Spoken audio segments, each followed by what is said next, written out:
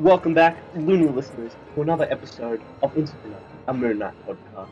This episode, it's Sidekick Revenge, not the run. Ray has stupidly decided to leave me in charge while he's off at work this week, so I'm here to burn down the temple that Ray created, but luckily I won't be alone. As I'm here to review the latest issue of the Bemis Run, I'm joined with two superstar special guests. You've heard their beautiful melodic tones before. We're joined by Tommy and Chad. Boys, how you doing? Great. Happy to be here. Doing super.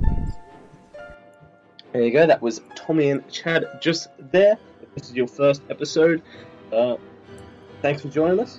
We have these two boys here. So without further ado, let's get into it.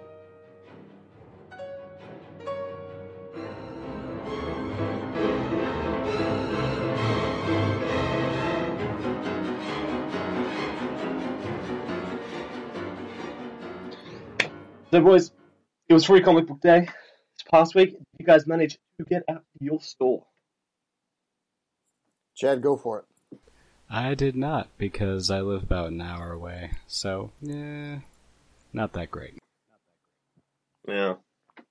And I live about 60 seconds away from my favorite and local comic store, but I unfortunately was not able to go out. My wife's best friend got married yesterday, and that was what I was doing, going to a wedding. So, but I do want to give a shout out to my local comic store, Tardy's Collector's Corner, Gavin, Deanna, the owners, and Abby, their faithful helper. They had a really cool program set up. They gave away the 52 free comics to somebody that had posted on Facebook and had kind of blown up their advertising. And they also gave away a signed Venom print that was sent by Marvel, I think, or maybe by Sony for the upcoming Venom movie with Tom Hardy. And they also gave away a bunch of Hulk hero clicks from the Thor Ragnarok series to the first 30 customers at the store. So I'm just like, I know a lot of loonies have a lot of favorite local comic stores, but mine in Grand Rapids, Michigan, they always do a great job. And I wish I could have gone, but I know that they're going to save a couple issues for me for next week. So. Oh, nice. As someone who firmly believes that comics are more important than weddings, I will very much say that I made it to Free Comic Book Day. I've got my cat is attacking my microphone. Excuse that. He doesn't like Free Comic Book Day. Yeah. A bit of a twat. Yeah, I made it to mine. Kaboom Comics is my local one in Toowoomba. If we somehow manage to have some listener who is also in this kind of backwater big town. Kaboom Comics is a great little store. They really just love getting people into comics. Kids especially. Like, my mum who's a teacher went in with me and they were happy to just, without even asking for it, give away a bunch of comics for her classroom and stuff like that outside of, the free comic book stuff as well, just getting kids in the comic. Everyone in the comics. I smashed out a whole bunch of specials down there. Got my free comics. Marvel put out some good ones. We got Avengers, Spidey, New Coats, Captain America looking good. And I got the Transformers one, because in the end, that's all I care about. I'm not gonna lie. I'm a fraud. We're on a Moon Knight podcast. So they had Ta-Nehisi Coates Spider-Man? Or Captain America? Yeah, in the Avengers Free Comic Book Day special at the back, you got a preview for it, and it looked really good. Nice, awesome. Because one of the reasons that I picked up Black Panther, 2 or 3 years ago was because Ta-Nehisi Coates was getting on that. And he's one of the most, I feel, one of the most important voices in America right now. And when I saw that he was coming in to write some Marvel comics and Black Panther no less, I jumped on that, and I've really enjoyed his Black Panther run, and we'll see where it goes with this whole Black Panther in space. But writing Captain America, that's what America needs right now. So I'm looking forward to that. Couldn't have said it better myself, and it's really good. So hopefully, if your store still has a copy of that left behind, they'll get that there. But yeah, I hope everyone listening managed to get it to Free Comic Book Day this last weekend. Hopefully snagged a deal, free comics, and just support your local store because comic book stores are pretty important, you know? I mean, we could all go digital, but that kind of sucks. I like digital a bit. Shops, though, also pretty nice. But I started explaining most things. So, Ray, while not here, decided to fill in my job for me at being the best host of this podcast, and he interviewed two creators down at his local in Sydney. King's Comic is a massive comic book store I wish I could go to. They're fantastic. They have their own podcast, Serious Issues, run from the King's Comic place. But Ray almost taking over Tommy's man on the street shenanigans this time, but instead we'll just call him just a reporter, a lousy reporter.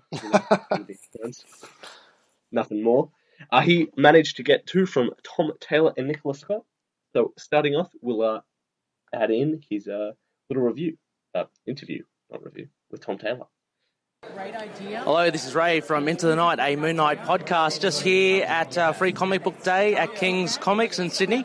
I've had the pleasure of having a signing done by Tom Taylor himself for my X-Men Red. And just want to say, hey Tom, how are you going? I'm very well, thank you. I just want to take 15 seconds of your time. I just wanted to see what makes Free Comic Book Day important for you? I mean, it's pretty obvious that comics are the single greatest storytelling medium in the world, so I think anything that brings more people to comics, to this medium, is fantastic, and that's why I'm always at these things. I'm happy to do these things for free and just be here and make sure that people experience these things. Tom, just want to say, as a fan, we really appreciate you always taking time for the fans and having a chat, so really appreciate it as well. Also as well, I mean, apart from, say, the X-Men stuff, can I ask any projects that you are currently working on or that you want to give a shout-out to? Sure, so currently working on Injustice 2 for DC Comics, just finishing up on Wolverine, doing Adamantium Agenda for Marvel as well, which is Spider-Man, Iron Man, Jessica Jones, Luke Cage miniseries crossover, which is fun, and the Deep TV series, which is on globally, and a bunch of other stuff. I stay busy. Cool. Excellent, Tom. You've got definitely no shortage of work over there. Just finally as well, a little quick one, because we are a Moon Knight podcast. Moon Knight, any favourite runs then? I'm not sure of my favourite run. I more recently, I like what Max Bemis is doing at the moment. I really liked the art choices that Declan Shelby did, where with the pure white. It was just a beautiful idea with Warren Ellis. I mean, Warren Ellis is always a genius, but that run ran really well together. And I've loved other stuff. I mean, I liked him in when he came into Ultimate Spider-Man and things like that. He's a great character. Fantastic, Tom. Thank you so much for your time. And Loonies, please catch any of Tom's work. He's killing it with the mutants at the moment. So thank you, Tom. Thank you. Thanks, Ray, and thanks, Tom. Tom Taylor, big fan of his. He's writing all new Wolverine, X-Men Red, Injustice. He plugged, but been a big fan of his. I saw his panel while I was down at Sydney Gold Coast, and just a big comic book fan. Doesn't surprise me that he's a Moon Knight fan as well. I imagine he's probably read just about every hero on the shelves. I think we can all agree the Ellis run, pretty up there. Yeah. Shelby, master of his craft. He just about knows most superheroes of this stuff. I'd be excited to hear him on a Moon Knight book anytime soon, or just have him in a run of his. Well, I mean, we also have an artist I'd love to see on that run with Nicola Scott, which I'll hand back to Ray for their interview. Okay, Loonies, here at Free Comic Book Day at King's, Sydney, and I've had the pleasure of having some action comics signed by Nicola Scott. Hi, Nicola, how are you? Hi there, how are you, everybody? That's good. Look, I just thought I would assault Nicola with a couple of questions.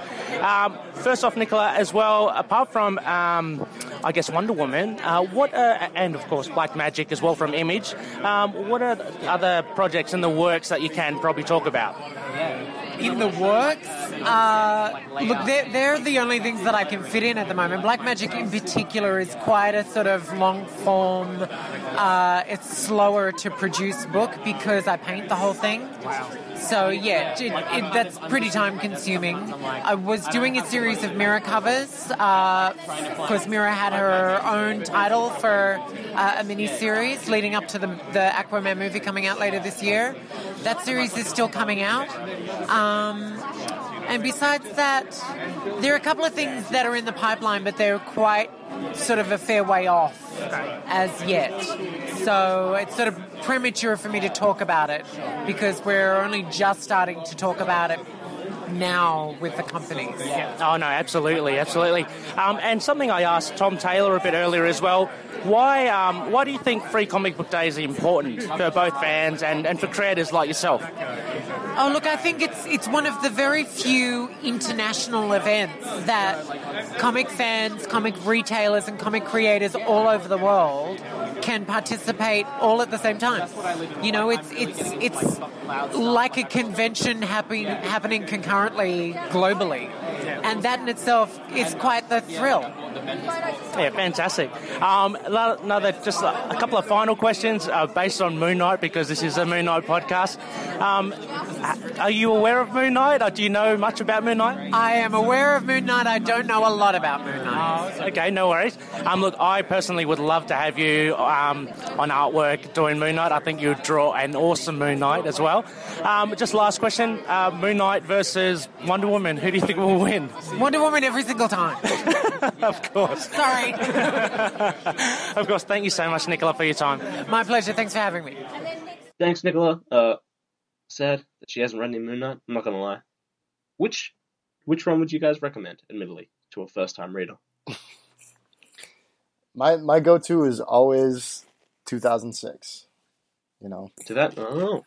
So get on the Houston. You see Mark at his lowest. There's, as we see with 194, there's a little bit of origin mixed into that run.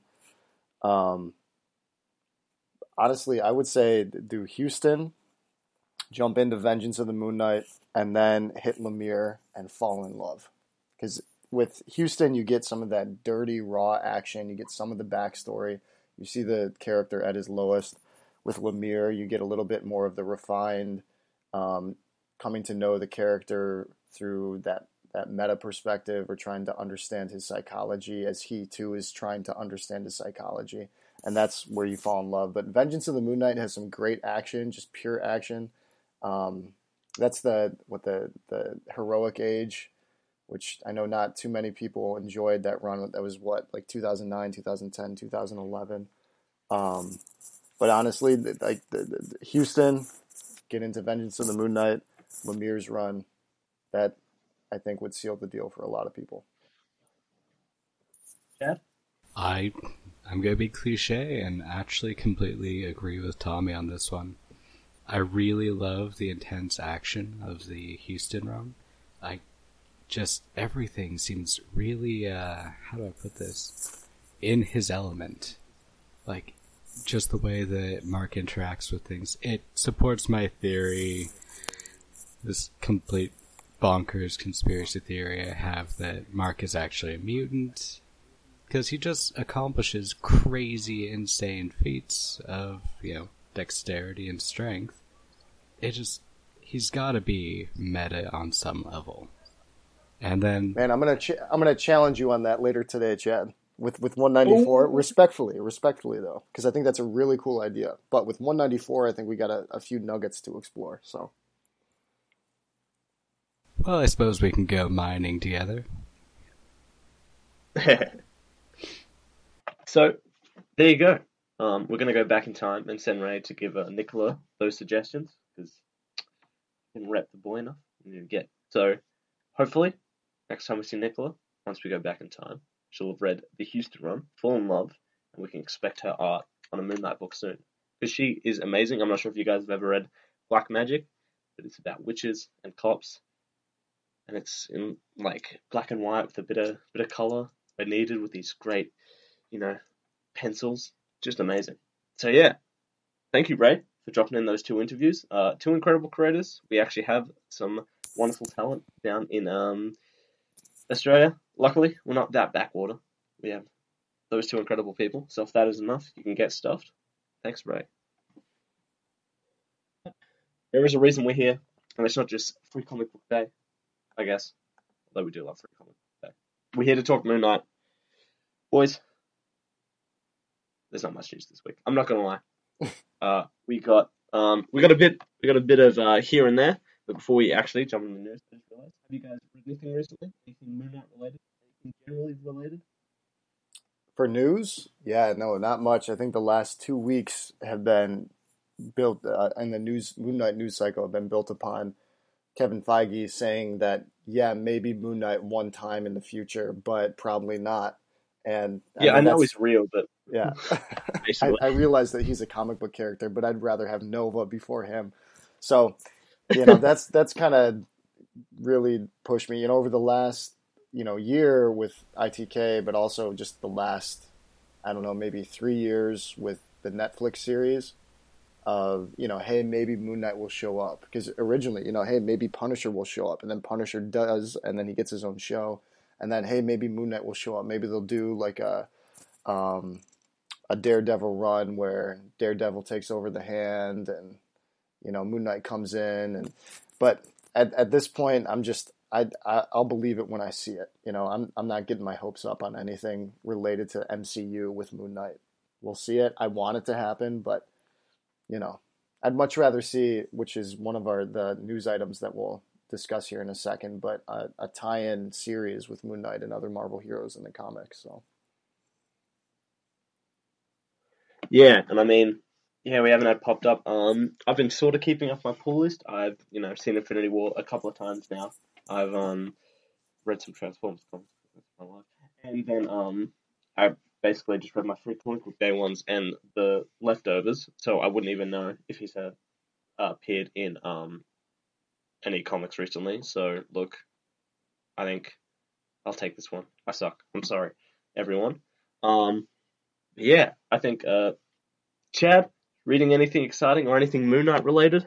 I've been trying to pick up on this new Thanos line that they've been pushing, the one with Frank Castle as Ghost Rider, Cosmic Ghost Rider. Oh yeah, and that's just crazy. Like everything that goes on with the Cosmic Ghost Rider also being Thanos' hand, and everything that comes along with the Fallen One. Have you heard about that?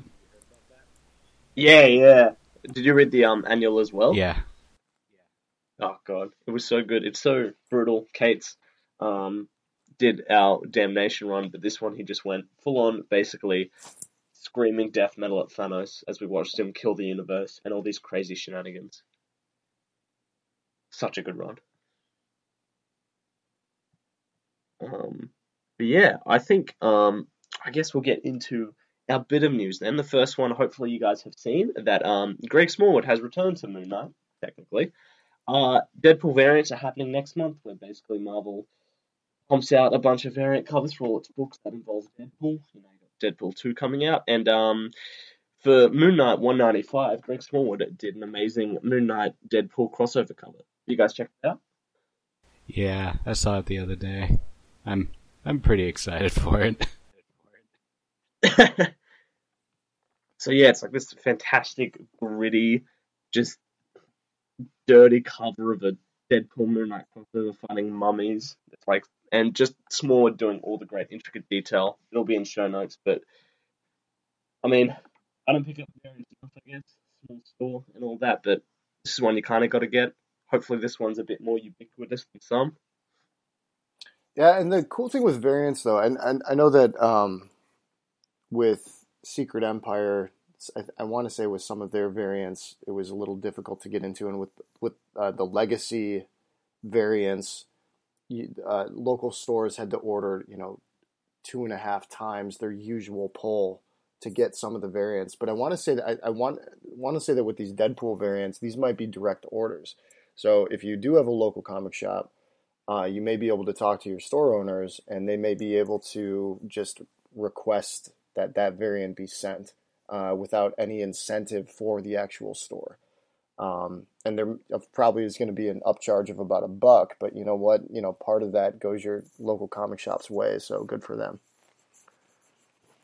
Hell yeah. Actually, that is one thing, Marvel sucks for variant publishing, but I think Moon Knight, this latest Moon Knight run, has been pretty variant cover bare. Have we got any? I guess. Just for the first issue, you had the Oh, really? You had the character head promo. There was the fantastic, I forget who did the art, but the fantastic issue or cover with Moon Knight's cape on fire. I want to say there were 5 or 6 variants for the first issue. Right. In fact, I have them right next to me. I would pull them out, but I got stacks of other comics on top of them. And they're all Moon Knight comics, trust me. But, But I do think that, but for each of these subsequent issues, so we're on to the 7th issue with 194 right now from 187. And I don't think that there's been any variance for the 2nd through 7th issues of Bemis's run. So, well, I mean, admittedly, yeah. I think this is one you got to get. I've got a few of Smallwood's covers before. He did an amazing one for Grass Kings, and his style of white and scratchy pencils and intricate detail is amazing. So, and just figure that like up. the Archie comics too, right? I know you and Ray have spoken about those, but like yeah. Vampirella, like I was thinking about picking up Vampirella and getting into some of those Archie comics, but you have to say no at some point, right? But boy, I mean, just the art.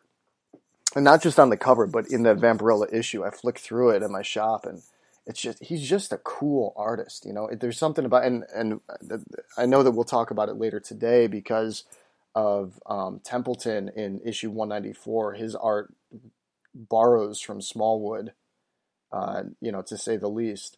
But Greg Smallwood just has an incredibly interesting style, and I hope he comes back to Moon Knight someday. Yeah, well, I mean, talk about Ty Templeton's art, and we'll see the impact Smallwood had on the issue in just a bit.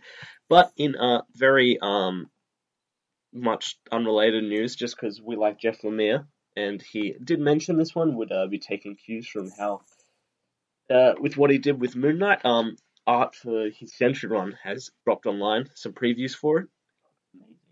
Incredible. Kim Jacinto on art. Pumping out stuff. I mean, technically this isn't Moon Knight at all. Why did I add him? I don't know. I think they just look great. I think if you love Jeff Lemire, if you loved his Moon Knight run, I think this Sentry one's going to deliver just as fantastically. And something, too, to say, though, about the Sentry, Lemire, Moon Knight, there is a connection in that the Sentry and Moon Knight have a fairly important interaction in 2009's Vengeance of the Moon Knight. And that, I'd have to say, I don't keep up with the Cosmic characters that well, but I want to say that heroic age with the entrance of the Sentry was one of the last times that the Sentry played a fairly important role in Marvel Comics, and please do correct me if I'm wrong, listeners and Chad and Connor.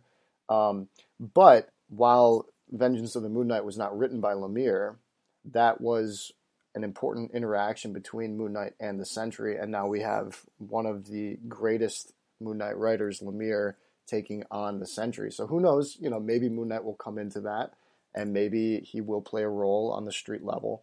But, I do think it's enough to say, though, that just as we saw Jeff Lemire did such an incredible job exploring the psyche of Mark Spector in his 2016 run with Moon Knight, the Sentry is a character that is built upon like two selves, right? With the Sentry and the Void, and that's a character that Jeff Lemire knows how to write. So I am very excited to see what he does with that. Hell yeah! So he played a part in Johnny Cates' Doctor Strange run before Damnation. Oh, that's right. That's kind right. Of a small part. Just about within the last year. And I believe this one sort of jumps off that position, so check that out. I'm guessing some of you have been reading his Damnation run, so if you haven't read the rest of his Doctor Strange run, go back.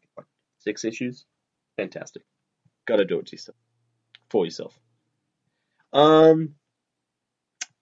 And then I guess if nothing to add to my adding in previews that don't belong, a bit of a discussion. We'll add some spoilers in here, but Damnation finished last week, week before, possibly, depending on our dates. And it teased something coming for the future, a possible Midnight Suns run.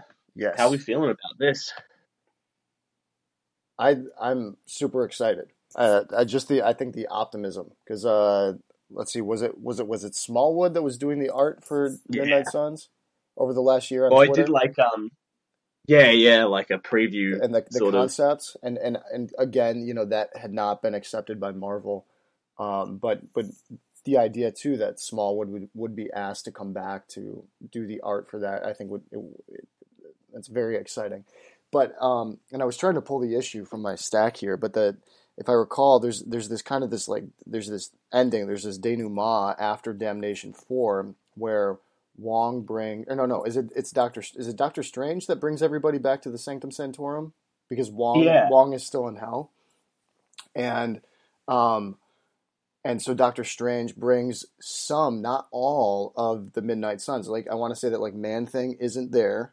I want to say it's Blade and it's Moon Knight and it might be Elsa Bloodstone, but not all of the original group from Damnation is present in the Sanctum Sanctorum, and Doctor Strange just throws out these manila folders of images of potential Midnight Suns, and you see a number of different characters. I want to say like Clea's involved with that, Doctor Strange's old flame. But I really like that idea that, hey, we're going to have multiple teams. We're going to have different groupings of individuals, and Moon Knight will hopefully be a part of that, and hopefully will be rewritten as a stronger character because he was garbage in Damnation.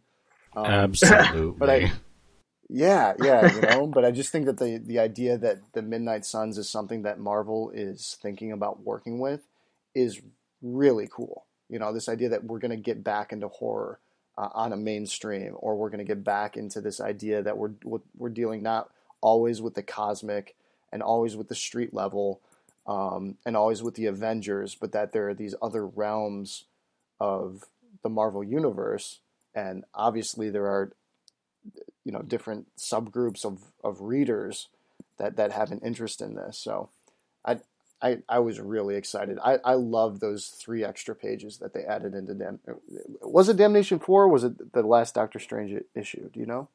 I think it was Damnation 4. Okay. Yeah. It's kind of like the shot of him throwing like a bunch of photos on the table. Dossiers, really. Just like help. Yeah, there's a good one. I mean, it was almost like he was Doctor Strange was the Nick Fury, right? He had done all this background research and he had found out all this information about these different individuals, what their strengths were, what their weaknesses were. But considering that Doctor Strange has been the manipulator, right? I mean, that's something too that I'm wondering how they're going to rectify that, because, with the new Doctor Strange arc, he is like out in space, just like Black Panther is, trying to find himself or trying to find his, his source of magic or whatever it is going to be. So I do think that there's some anachronistic sentiment to that, like that, that maybe that moment isn't necessarily in line with the Doctor Strange comic and the Avengers comics and the Moon Knight comics, that maybe this is just kind of happening in the background and we can just assume that all the characters are doing their own thing. They're all their normal selves, aside from wherever their current arcs happen to be. So regardless, I'm still very excited about the potential for Midnight Suns.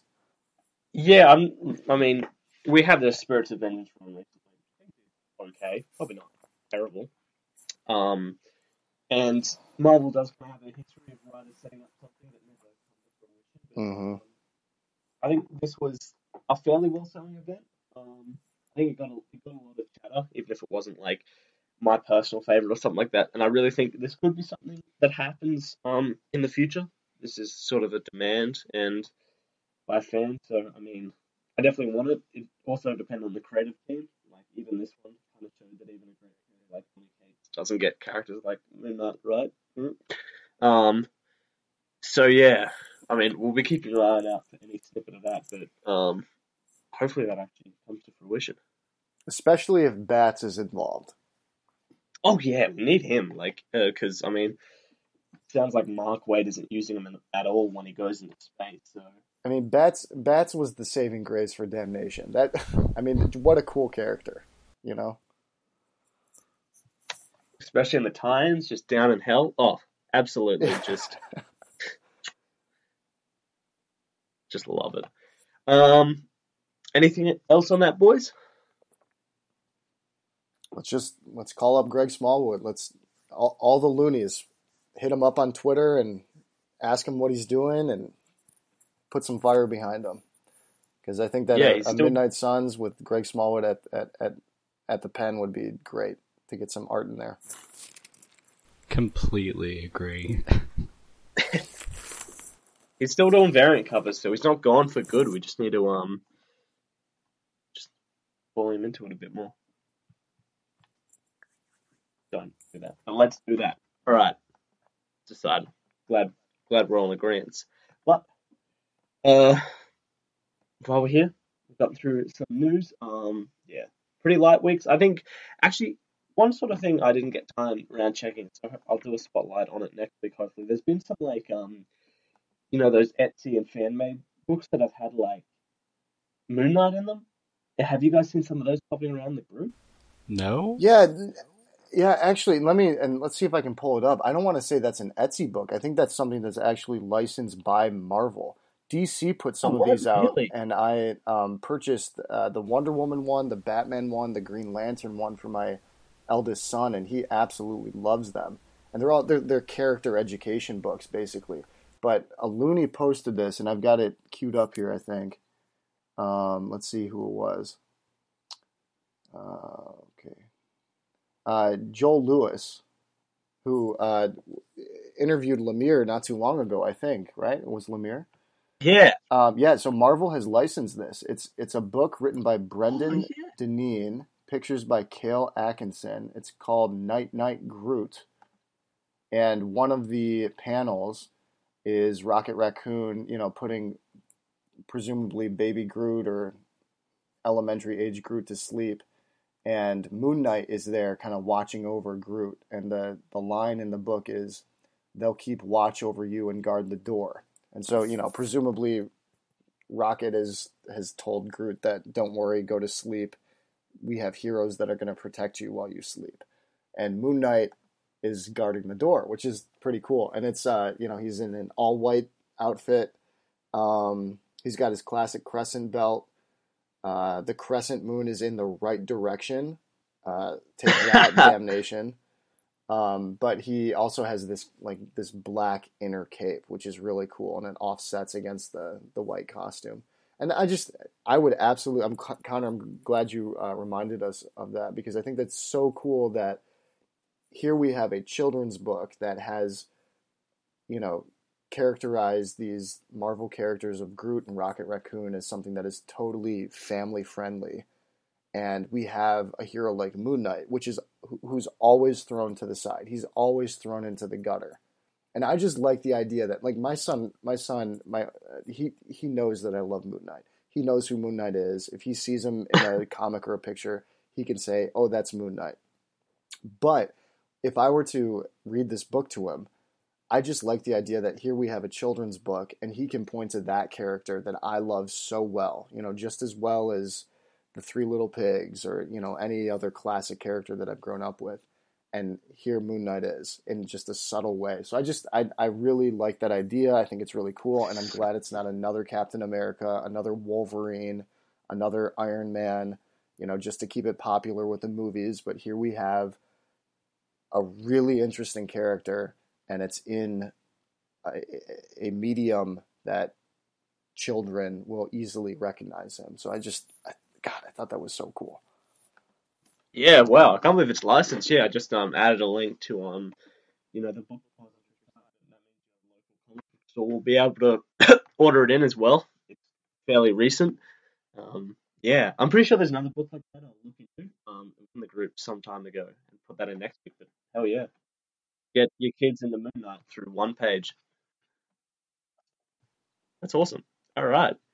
Okay, well, there's been a longer news segment than I was expecting. That was pretty great. Got a children's book out for all I need. So now we'll go over the moon.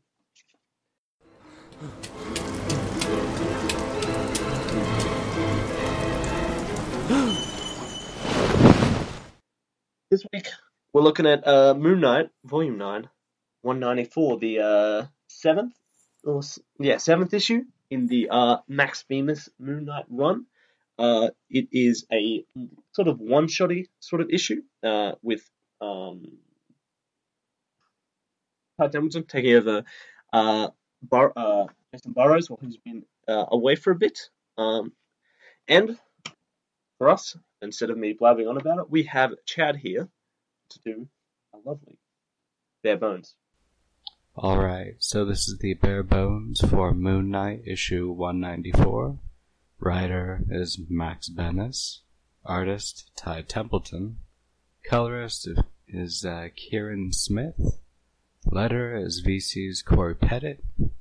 Cover artist is Becky Cloonan. And the design is Nick Russell.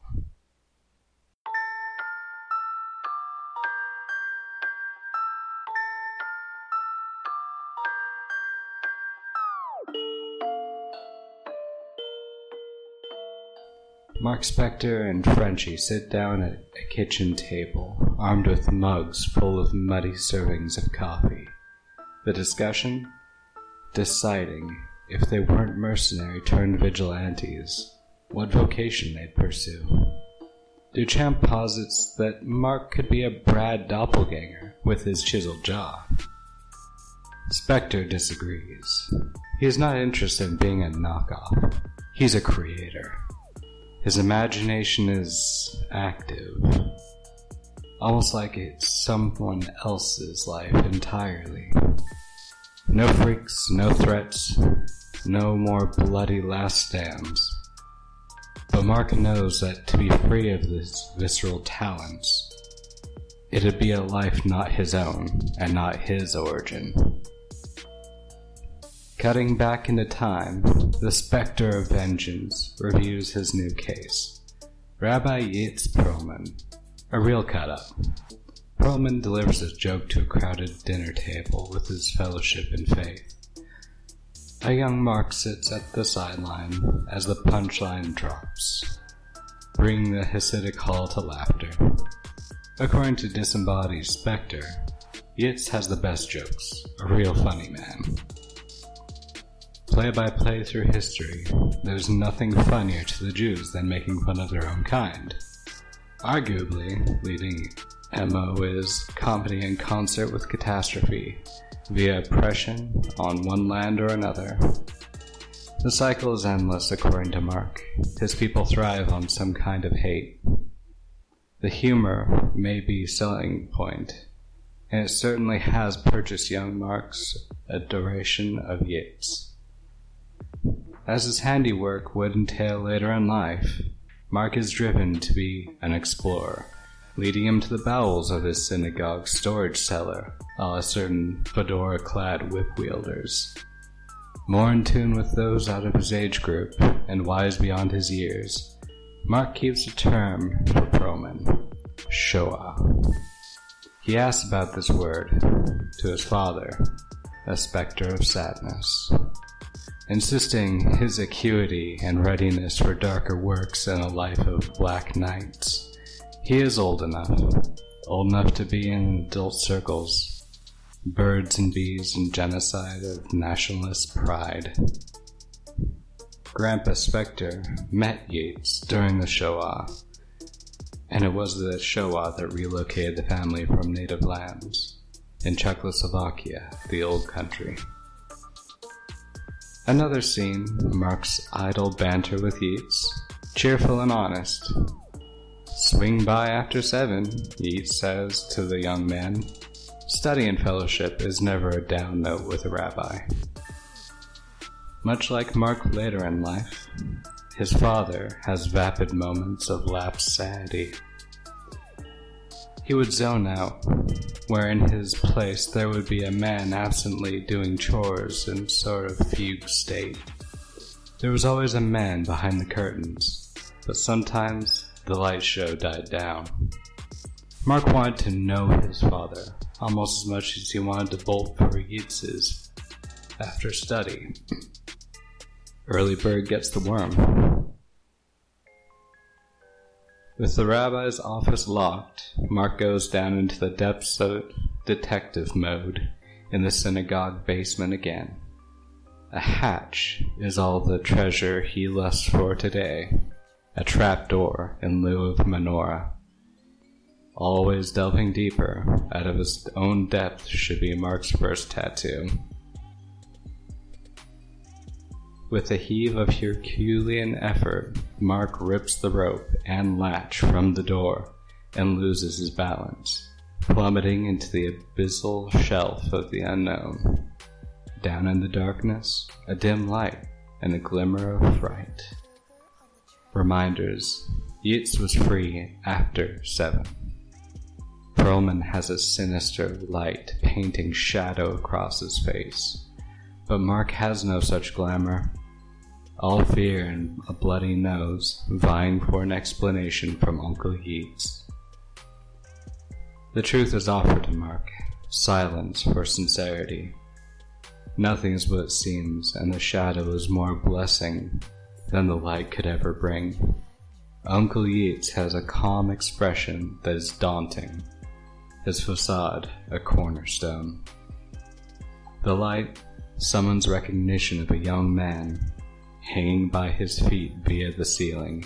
Yeats Perlman, real name, Ernst.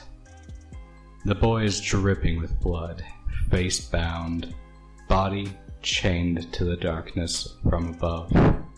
Ernst kneels to Mark and starts another joke. The red Crovy is no laughing matter to Mark. A rabbi, a Nazi, and a serial killer. An interesting assortment, bar none. As Mark makes a break for the ladder, Yeats deftly snatches his foot and slams Spectre to the ground. Stunned, the prepubescent boy witnesses that the body is yet living, that Ernst is yet decent, and Mark is yet ready for adulthood after all. Yeats proclaims that the grandfather in Czechoslovakia was a desperate and idiotic man. Some intrigue back in time. Nazis, misdirection, misinformation. The darkness that looms in the hearts of men. It stretches the shadow of Yeats's life. The primordial ooze that boils inside the gray matter of his brain is an enhanced meta-human device. Ernst loves killing Jews. It paints his eyes in blackness and his blade in catharsis.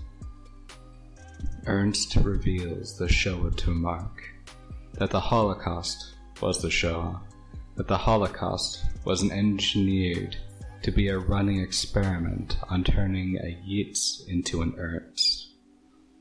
The horror is far from kosher, there's no safety in numbers. Marlene and Beatrice make a scenescape spanning years in Mark's timeline, pouring the layers of sediment into Mark. Everything has led to this moment from years ago. Mark lunges at Yeats in the cellar of sin, burying his teeth in the rabbi's arm, the same teeth that the Sun King will punch out. Mark is lifted off the ground only with one arm of effort, and Ernst slams Mark's back against the stone and cement. One left cross from our youthful avenger, and he is free from this trap. He springs for the ladder, out of historical hell. Uncle Yeats calls out after escaping protege, a vow to return, to always come back. Not Moon Knight yet, but powerful enough in resolve. Mark is now strong enough to stand for something other than another day, with Yeats transferring to another synagogue. Mark was safe for this briefest moment in time. The time passes, and the hunter-killer of Ernst would be back. As Frenchie thanks his closest friend for trusting him with this new, deep revelation to the heart of Mark Spector. He comments that the honor is also horrifying. The honor is horrifying after all. And that amongst this problem, he must still confess his long-standing mental health concerns to his daughter, so he can understand a few things about her father as well. Alone in her room, Mark walks Beatrice through the words, then explains the synopsis of his mental dissonance. Lots of weird things going on, probably something that's been in the family, can't help it. Laying back, relaxing in the beige and manila bed, they talk through trauma and how Uncle Jake and Stephen are there. That through our friends and family, we can fight fear and foe, such as Uncle Yeats, with his evil grin and surgical sins.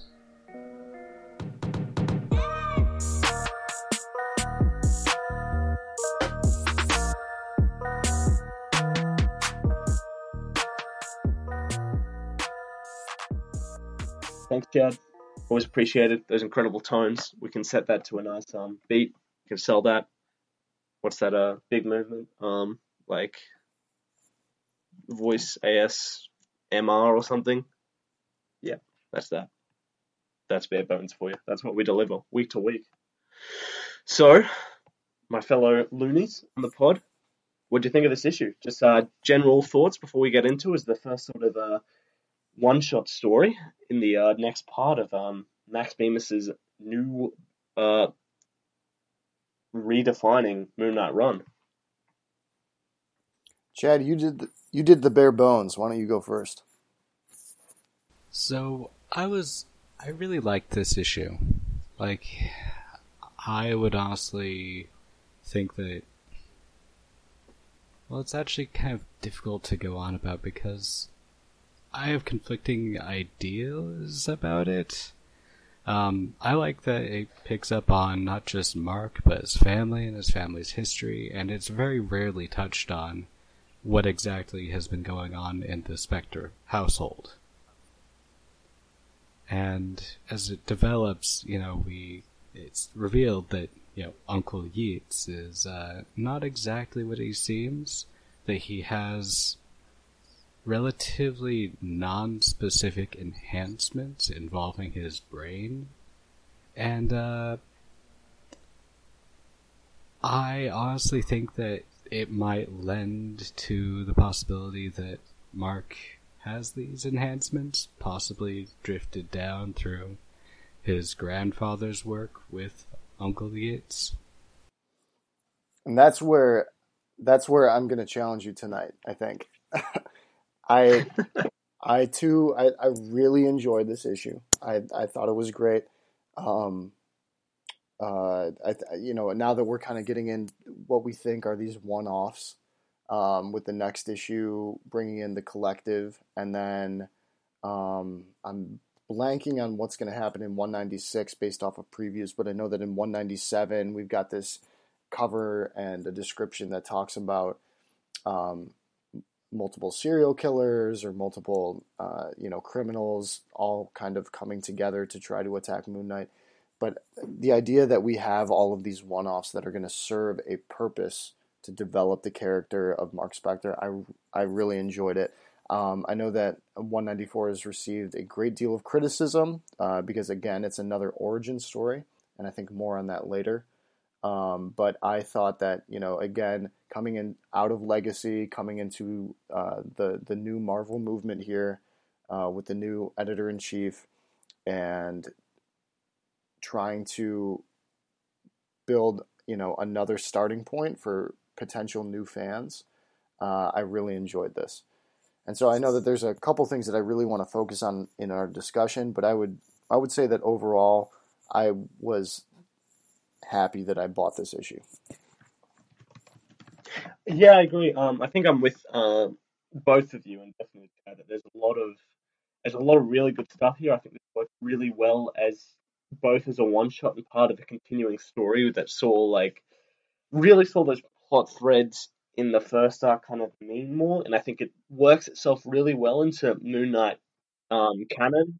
It's respectful to sort of everything that's come before it, but there's some specific elements with how the sort of elements, I suppose, almost thematically that I take some issue with, and I kind of yeah, just sort of some things just don't always sit right with me for this issue. But I think I'm not sure where to start or who wants to start with their first aspect here. Well, I think why don't we start with religion, because that's one of the overarching themes that I think is most present throughout Mark Spector's tenure in Marvel Comics. Is this idea that he's run away from the faith that he was born into, and then he adopted a new faith with Khonshu. Perhaps that was forced upon him, but then he at times has rejected that faith. So, I mean, is that okay with you guys if we kind of start with the idea of religion? Yeah, Absolutely. by all means. Okay. So one of the thing. Oh, No, kind of go for it. I'll just add in quickly that one of the big things about this is actually that I have no idea whether Bemis is still a practicing Jewish man, but he was raised in a strong Jewish community. His parents part of the Jewish faith, and his grandparents even were I believe actually Auschwitz survivors from back then, which he is involved into powerful subject matters on films and stuff. This definitely comes from a place of actual history and his own faith in here as well. And this is something that I can't, act that I know of. I was raised Roman Catholic. I, could tell you about my own faith journey some other time. But I can say that I have a deep appreciation for Judaism, because my entire childhood came out of a faith that came directly out of Judaism, when looking at it through a traditional lens. And so I have always thought that Mark Spector as a Jewish character was something that was really cool, because even though in the communities that I grew up in Metro Detroit, Judaism did not seem like it was Jewish individuals did not seem like they were a minority where I was growing up. I still had this understanding that to be a Jew was to be a minority in my communities. And so, a number of my friends growing up were Jewish, and that was something that I always was pretty aware of, that in conversations with some of my best friends, that they saw themselves as almost being an outsiders within the nation within which they lived, of the United States. And so I've always just had this interest in understanding Judaism, and I think that that's absolutely something that has drawn me to Mark Spector as a character, because Mark Spector, Moon Knight, Jake Lockley, Stephen Grant, they're all outsiders. Even though Stephen Grant tries to use his wealth to get a leg up in society, we've read that character in Max Bemis's run as the one aspect or the one personality that is always on the outside. Stephen Grant seems to have the ear of Khonshu. He seems to be closest with Khonshu throughout those first 6 issues of Bemis's run, but at the same time, he's the one that's always on the outside. The focus has always been on Mark and Jake Lockley. And so I think that the idea that we are now exploring Mark's reaction to his father as a rabbi, his reaction to his upbringing in the Jewish faith, and his upbringing in any religious faith, but in an orthodoxy here, is something that's incredibly interesting. But two, the rejection, we can talk about this forever. We have another origin story. I know that this on Reddit at least has received a great deal of criticism. Like, why do we need to create a new origin story? We know that Mark's Jewish. We know that his father was maybe a lackluster father. We know that Mark kind of pushed away from his father, and ergo pushed away from his faith, and then the irony of then coming to worship an Egyptian god that empowers Mark, and there's this idea that this is maybe the struggle of every child that's raised in some strict faith. Is something that is interesting to explore, but is it regurgitated over and over and over again? But I do have to say that I really enjoyed this. I have a couple notes here too, that if any listeners or any loonies that are interested in exploring the religious background of Mark Spector, one of the earliest examples that you can go to is from the original run, issue number 37, which was the penultimate issue from Moon Knight's first run. But this was written by, I want to say it's Alan Zelenitz. I think it's Alan Zelenitz. But that issue explored Doug Mensch's, excuse me, first characterization of Mark as a Jewish individual. But Houston's 2006 run, number 4, goes back into talk a little bit more about Mark's father as a rabbi and how Mark pushed back against him. Vengeance of the Moon Knight, Hurwitz's 2009 run. Let's see, I think that's issue number 3. And that's the same issue, ironically, where Bushman is resurrected from his grave. And then there's a flashback, too, where Mark is, we learn a little bit about his father, we learn a little bit about his brother Randall, and we learn a little bit about his Jewish background. And then, of course, Jeff Lemire's 2016 run, issue number 10, where we have the beginnings of what I think Max Bemis was trying to explore with this origin in issue number 10, where we see Mark in his yarmulke on the street. He meets Stephen Grant for the first time, and it's just, it's a mirror image of himself.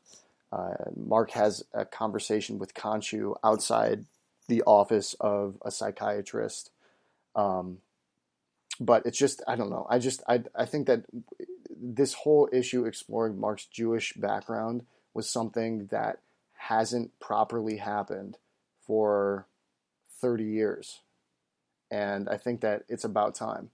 There's a couple articles online that maybe we can post in the show notes, but criticism from various people over the last couple years about the importance of religion in comics and the importance of seeing comic characters come to understand religion as an institution that maybe they're born into or something that they go into. And so I think just from that regard, this is a great way to bring in a new audience, either of people that would call themselves Jewish, and hey, here's a character that they can identify with, or individuals that are interested in that intersection of comic lore and religion as it exists in the real world. So I just I jumped on this because of that. That's something that's made Mark so interesting to me as a character, and I really appreciated that. All right, did you want to continue on that, Chad, or will I jump in first? Go ahead. All right. Yeah, I think some of the criticism is pretty unearned, calling this like, oh, why do we need another origin story? I feel like this isn't like replacing or changing. It really just does feel like filling out another part of his life. Like, I think the parts of the Lemire run we got, you could fit in after this. And, I think the way we saw, you see that one of the big aspects I'll pull up in a bit is the way DID manifests in this issue, how that happens with Stephen Grant appearing in the Lemire issue 10, and stuff like that, and this just sort of adds a bit to it. But I think one thing that is earned in this regard, because I feel like, Tommy, you covered a lot of it greatly, is just, I think one of the big things in this is just how much Khonshu groomed him in the Lemire run. Like, this definitely sets up the fall from faith, but I think there was a lot of joining that Egyptian faith and being so separated from his father due to Khonshu and the Lemire run that it just felt a little missed here. like it's just such a strong connector and such a strong show of what kind of the evil Conchu is marred with just the the sad realities of life and parents being unequipped to deal with mental health, and obviously something as extreme like this happening here, it just feels a bit missed. Not like super bringing down, but like it just kind of something else I wanted in there, just to make it, just kind of connect as well as the with the amazing Lemire run. It's interesting that you mentioned the idea that like the parents that are unable to Connor, I'm gonna butcher your words here, but the parents that are unable to deal with or confront mental health problems or mental health issues, because when we see Rabbi Specter, Mark's father, I can't give you a page number here because I'm looking at the floppy right now. But this is the scene where after Mark gets the joke from Rabbi Yitz, where he asks, how does a Jew celebrate Christmas? And then Rabbi Yitz says he installs a parking meter on his roof, and very funny. But then we go directly to this scene, and in the floppy, there's no advertisement separating this. We go from a full page of 8 panels where we have this kind of jovial Mark. Rabbi Yitz is acting the fool, acting the clown, really getting buddy-buddy with Mark. And then we go into this a series of, let's see, it's 1, 2, 3, 4, technically 5 or 6 panels, but 4 horizontal panels where you see this very, very stressed relationship between Mark and his father. And it's interesting because Mark's flashback in the Frame story, Mark says that he essentially loved his father. He says his dad was great, which is something that I have never seen in a Moon Knight comic before. I've never seen my dad was great. I've always understood Mark's relationship with his father as something that has been stressed.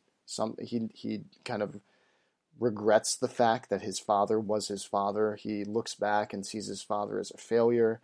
That's what I've felt, at least over the last 30 some years of Moon Knight.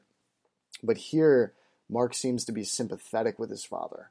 And I know that a lot of that comes out of the trauma of the rest of the issue, and Mark starts to maybe realize in his conversation with Frenchie in that Frame story that maybe his father knew about Ernst, maybe he knew about Rabbi Yitz and his real personality or his real identity. But if you look, and I don't know if you guys have the issue in front of you right now, but again, this is the series of panels where we have 8 panels of Rabbi Yitz and Mark Specter, and then on the next page you have the 4 or so panels of Mark in the garden with his father. And it's really interesting because Mark's father is shown watering the garden, but then in that same panel there's this offset where we have this close-up of Mark's father, the rabbi, right? This proud Jew who, as a religious leader, is set within this circular panel. And it almost creates this halo-like effect if you think about traditional Renaissance Christian imagery. And we see Rabbi Specter in the scene where he is zoned out, right? And then in the next panel, he's sweating, he's stressed, he doesn't know what's going on. Maybe he too is switching between different personalities. If we go with that idea that the DID that Mark has, and perhaps Beatrice, his daughter, has, is something that's hereditary, not just something that's set on by trauma. But he's kind of set within this traditional Christian panel, which I thought was something that was pretty bold and really made him stand out. But again, that really speaks to this idea that Mark is troubled in his relationships. He finds this really close relationship with Rabbi Yitz. He finds this stressed relationship with his father, who I would feel clearly has dedicated his life to Mark and loves him. But again, it's just that, beyond just religion, we also have this other thematic idea of the stressed relationship between father and son, which then plays out at the end of the issue with Mark and his daughter. So, again, even for a lot of the criticism for why this is maybe just an origin issue, it's another origin issue. Why do we have to do this? I really thought that this was a fairly sophisticated comic book. You know, there was a lot of prose, there was a lot of text, there was a lot of reading. I think I spent longer reading this issue than any other comic book that I've read in the last probably year or so. But I feel that there honestly were a lot of fairly complex thematic ideas that were played out throughout this book, trying to create a character that isn't just a beat 'em up, sock 'em on the street character. But this is Mark Spector is much more complex than even fans of 30, almost 40 years see him as. So, Yeah, I think there's a lot with the father and making him more lived in as a character. Just seeing that, you know, as much as he was a terrible father to Mark, in the end, you know, life isn't so black and white. There's a lot to do with Rabbi Spector's own personal demons as well, which I think showing the quiet and how it affects him as well was really well done. So yeah, Chad, where would you like to lead us next? Well, I would actually like to hit on a couple of those topics, like, not contrary-wise or anything, it's just, yeah, I was looking at the page number on the reader, and just to clarify, he's talking about page 9, with the garden scene, and yeah, I completely saw that when I was going through the first few reads, just, like, the way that Rabbi Spector just zones. And he's clearly sweating. It's not like a small, like, graphical thing, because it's also a very sunny day. He is out there. He is not okay. And just the way that he interacts with Mark, they're in separate playing fields. Like, you can see Mark, he kind of looks over his, dad over his shoulder, and he is looking very confused, like, doesn't know what's going on over there. I honestly saw that entire scene as possibly, his father's been watering the same patch of garden for like 10 minutes. And the whole interaction with Rabbi Yitz on the previous panels, it really feels like Mark wants a different father. That's what I felt like. I don't know if I'm just reflecting on that differently and maybe projecting a bit, but it's just he's wanting and seeking out a father and chooses, well, whatever he can grab.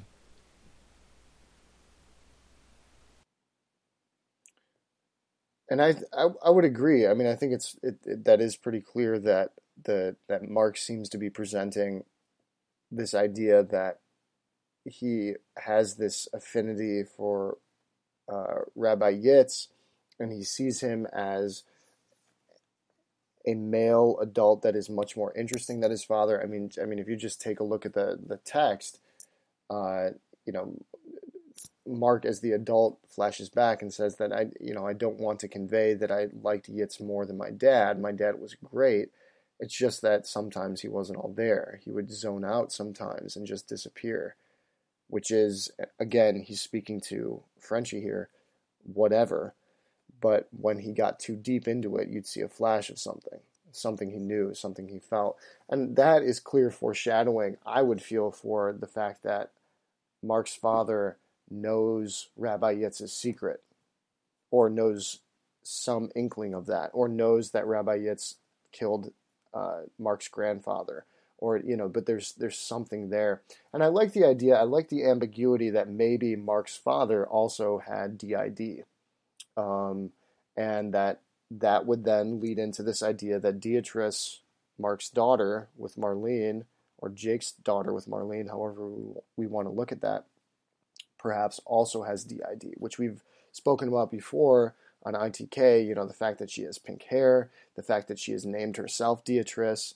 I want to say that in the second issue or the third issue of this must be the third or the fourth issue of Bemis's run, where Beatrice, mentions this idea of separation too, in some subtext.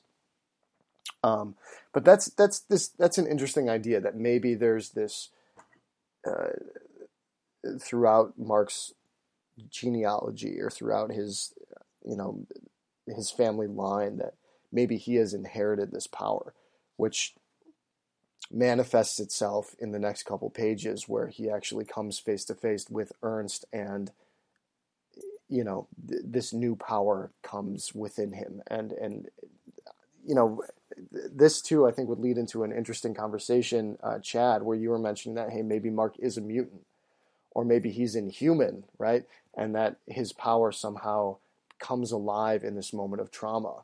But I also would love to discuss the idea that maybe Mark's power really is based off of the power of the mind, or the power of religion and the power of faith, which is something that was spoken to directly by Khonshu in maybe issue 199, or not 199, excuse me, 189, the third issue of Bemis's run, where Khonshu, and there's the scene with Cthulhu, and Khonshu is trying to instruct Stephen and Jake and Mark and talk to them about the power of faith, and this idea that if you believe in something, you can create a power.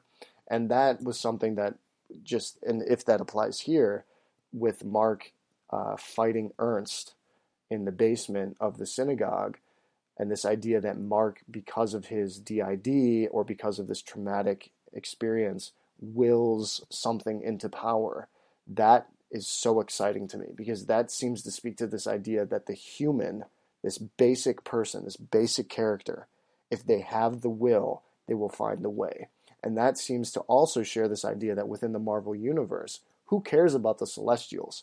Who cares about the Eternals? Who cares about the Beyonder? Who cares about, the One Above All and the Tribunal?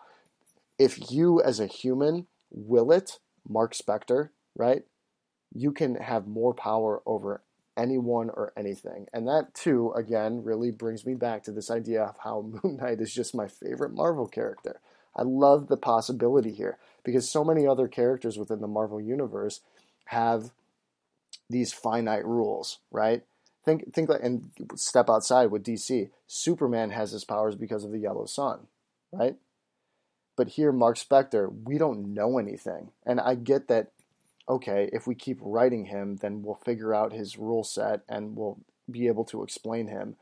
But at the end of the day, the mystery that's here right now seems to suggest to me that Mark Spector may not be the strongest hero in the Marvel Universe, but he has the greatest potential.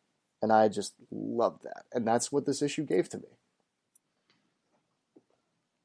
The power of crazy, baby. We're back. Yeah, exactly, right? Exactly.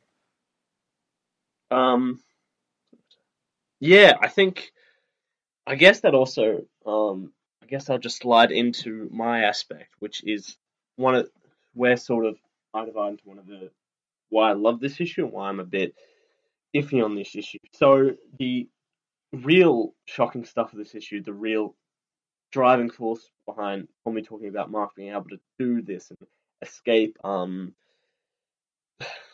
Ernest, you're all Uncle Ernest, is that, this terrible event is something that would actually trigger his DID, which is something pretty important, understanding just what happened. This was something terrible that happened to him, something he never spoke about to anyone. It's why he manifested Stephen Grant as a friend, and why he's talking to Beatrice to, not be like his father, just sort of be open, be, supportive, be loving, make sure she has the best life she can, which is, a really, really strong thing, which definitely comes from, Max Bemis's thing of being a father himself, and, he's talking about his history with mental health as well, which is really strong. But I think this is just such a incredibly, disturbing scenario as well, that with this Nazi Jewish killing man hiding out as as a Jewish rabbi, it's just so intense that sometimes, like upon reading this and having to go through again and collect my thoughts, I think there's a lot of that which its intensity and its reason for being intense has a purpose, but it's kind of hard to explain because I also suck at explaining.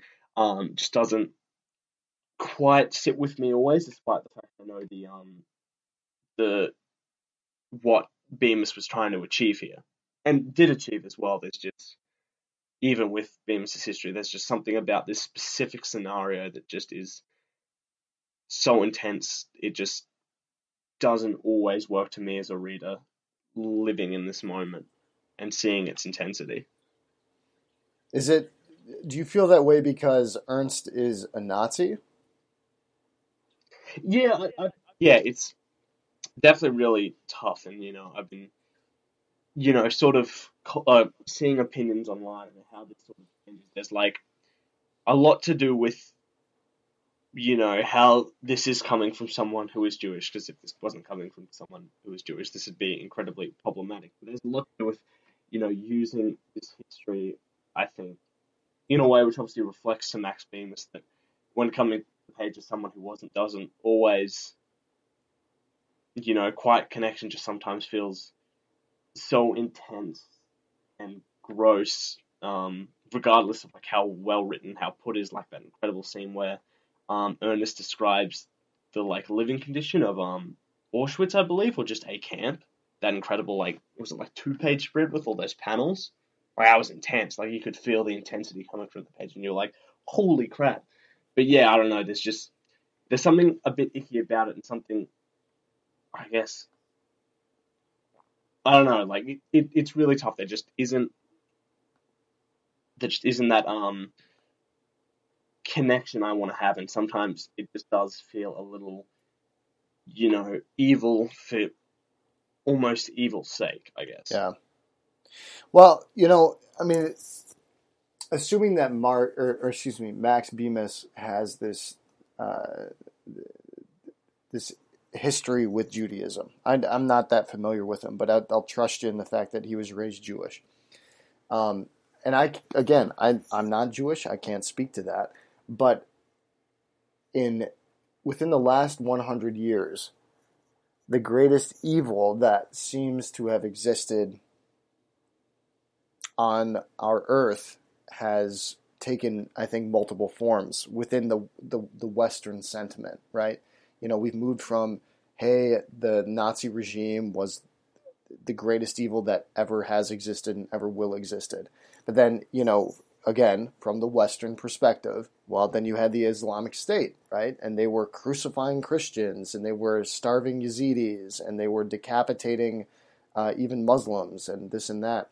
But then we're also, I think, disregarding the fact that, like, you have these terrorist groups, to use that name, but you also have these dictators, or you have these groups throughout the world that are committing genocide, arguably even in this minute right now. And the idea of trying to understand what evil is from a human perspective is something that is, I think, very difficult for many people. I think that for somebody that is growing up in the streets of Tokyo, or the streets of, London, or the streets of Washington, D.C., or the streets of Melbourne, Australia, is going to be very, very different from one another based upon the experiences that they have.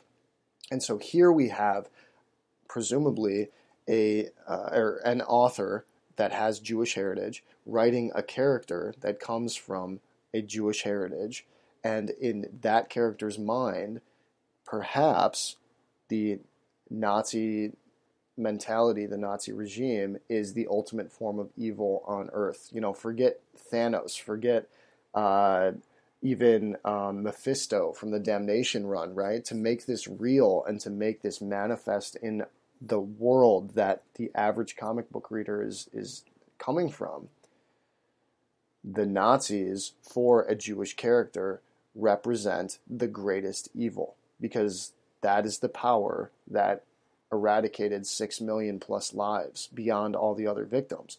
And so I do understand this idea that, and Connor, to give credit to your point, that this is kind of intense, and this is just appropriating something that is used so commonly. But at the end of the day, Mark take a look at the last panel of this issue.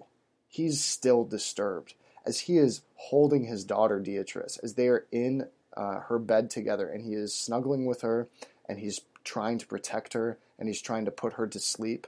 And then you have that image of Ernst with those evil eyes, and that knife is bleeding off. And I don't mean bleeding as in like human blood. I mean the comic panel term here. The knife is the one part of that horizontal panel that is bleeding off of that image into the previous image, and that leaves Mark disturbed. And this is Mark Spector. This is the guy that arguably has less fear than Daredevil, right? This is the guy that wears white in order to scare the people that he's going after.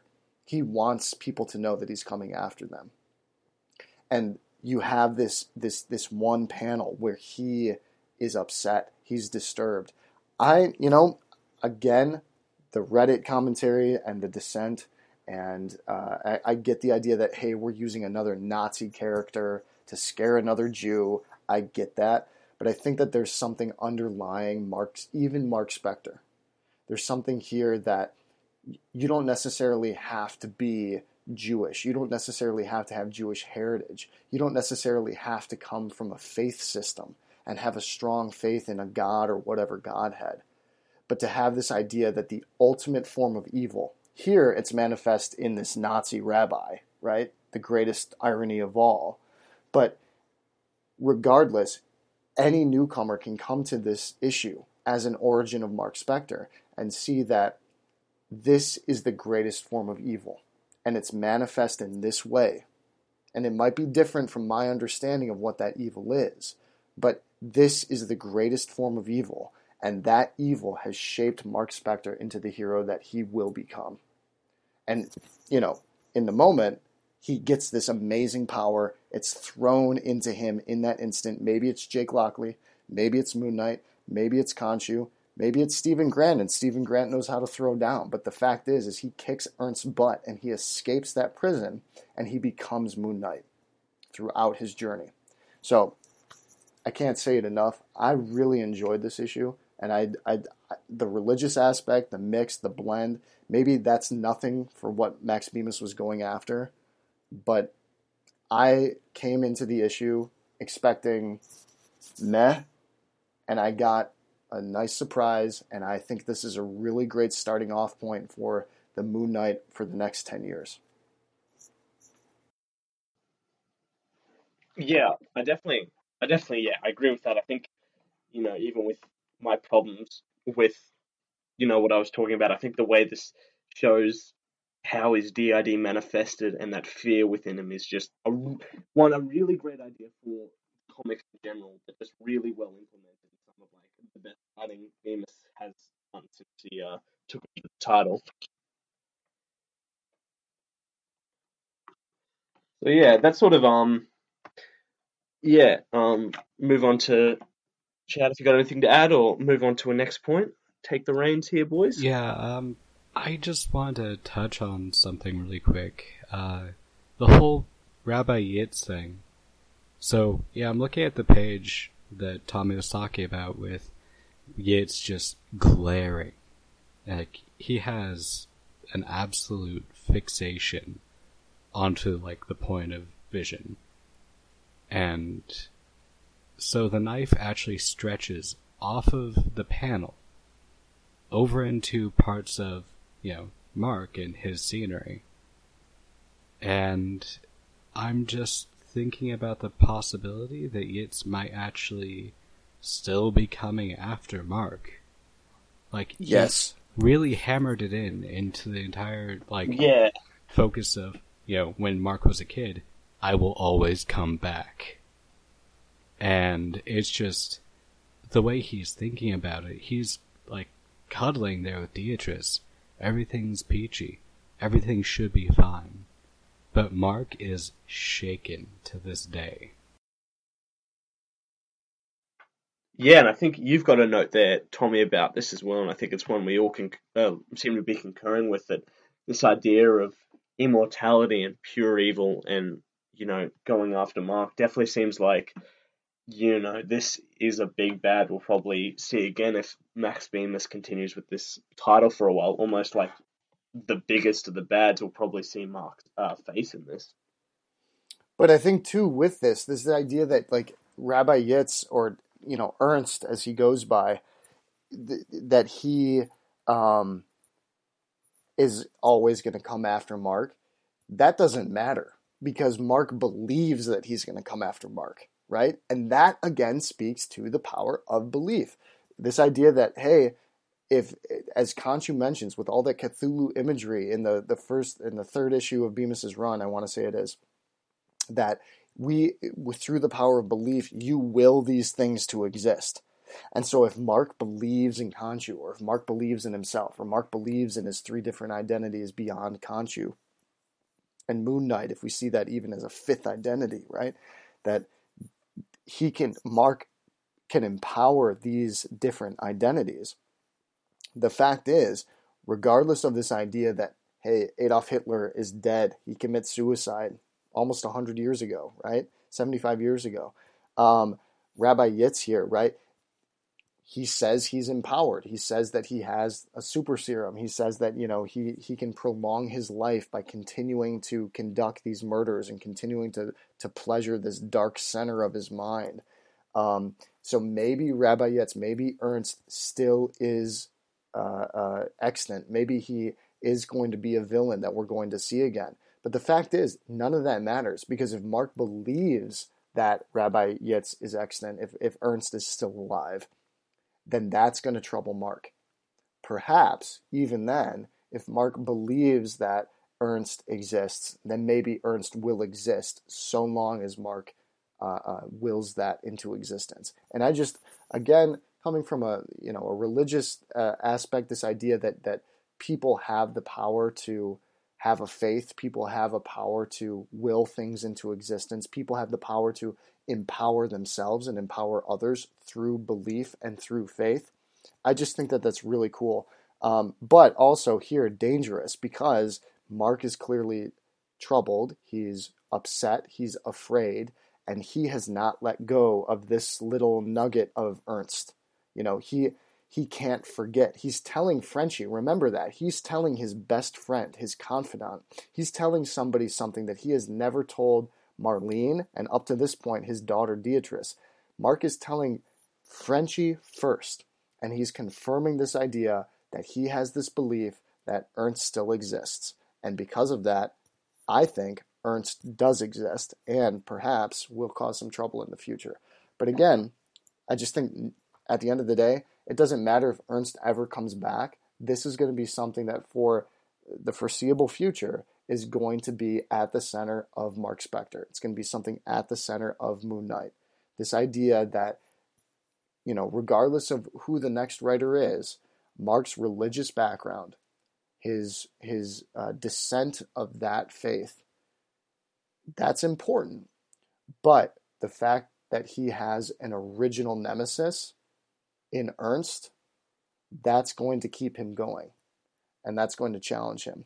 So, if you recall, Max Bemis mentioned in an interview before the series came out that, hey, I think everybody are really going to like this next run. We're going to create a character that is going to be kind of like Batman's Joker for Moon Knight. And everybody thought, hey, it's going to be the Sun God, right? It's going to be Patient 80, it was 86, is that his name? Yeah, 86. Yeah, it's going to be Patient 86. I'm dubious. I kind of feel that maybe Mark's Joker is Ernst. And maybe Ernst manifests himself through different villains or different enemies. But at the end of the day, Ernst is Ernst. Ernst is this original memory of carnage. Ernst is this original trauma. Ernst is this original, honestly, in a way, original sin. And Ernst is what brought about Mark Spector's trauma. So the end of Moon Knight, the end of Stephen Grant, the end of Jake Lockley, perhaps the end of Mark Spector is the end of Ernst. And so therefore, the two of them, because all of those identities come out of this character, they're eternally intertwined. And if one of them dies, the other dies. So I don't know. I know that that's kind of crazy. And I know that Chad, you've got these mutant theories, and I want to respect that, but I think Ernst is a real deal right now. I think this is the one, and it's honestly that third to last panel on the last page of the comic with that knife bleeding out in that crimson red. It stays with Mark. I don't know. I'm super excited. I'd love to see where this goes.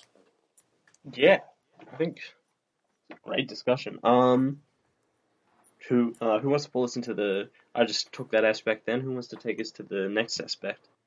I kind of have an aspect that I'd like to talk about a little bit. Family. We've been talking about family a lot on different subjects, especially about religion. But there's this thing about the entirety of family and his unity is, he's betrayed constantly, Mark Spector, by different aspects of his own life, like the dissonance with Jake, and Jake going behind his back, having extramarital relations with Marlene. It's just problematic. No matter where he turns, his family is somewhere lapsed. The only sacred part seems to be Beatrice, well, until last issue, and that's just kind of this recurring problem with him. That his family would like to be there for him, but can never manage to save him from whatever falling out he has with his own faith in himself. Yeah, I think my favorite parts of the issue being the discussion Mark is having with Beatrice. Like, it's just so perfectly balanced with the terribleness of his past and that willingness for like almost the one thing of his life. Beatrice's and Marlene have suffered through a lot, and Beatrice is there because of betrayal, basically, as you said. But there's still, it's like the one thing he's clinging on to now, even as we saw in the last issue as well, that panel.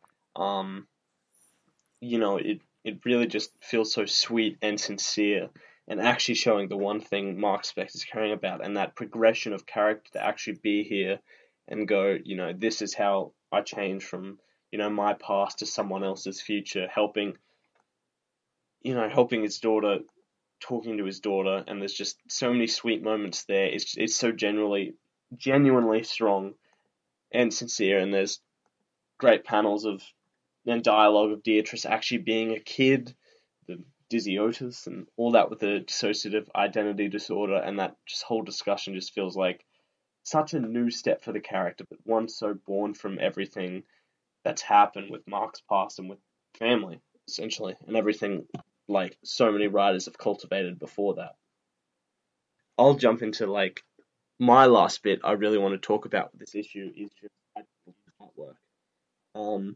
I think I was really shocked to see him come onto this. I know him best as the Batman Adventures artist. He's an incredible cartoonist. He built such a distinctive look from the TV show and his own brilliance.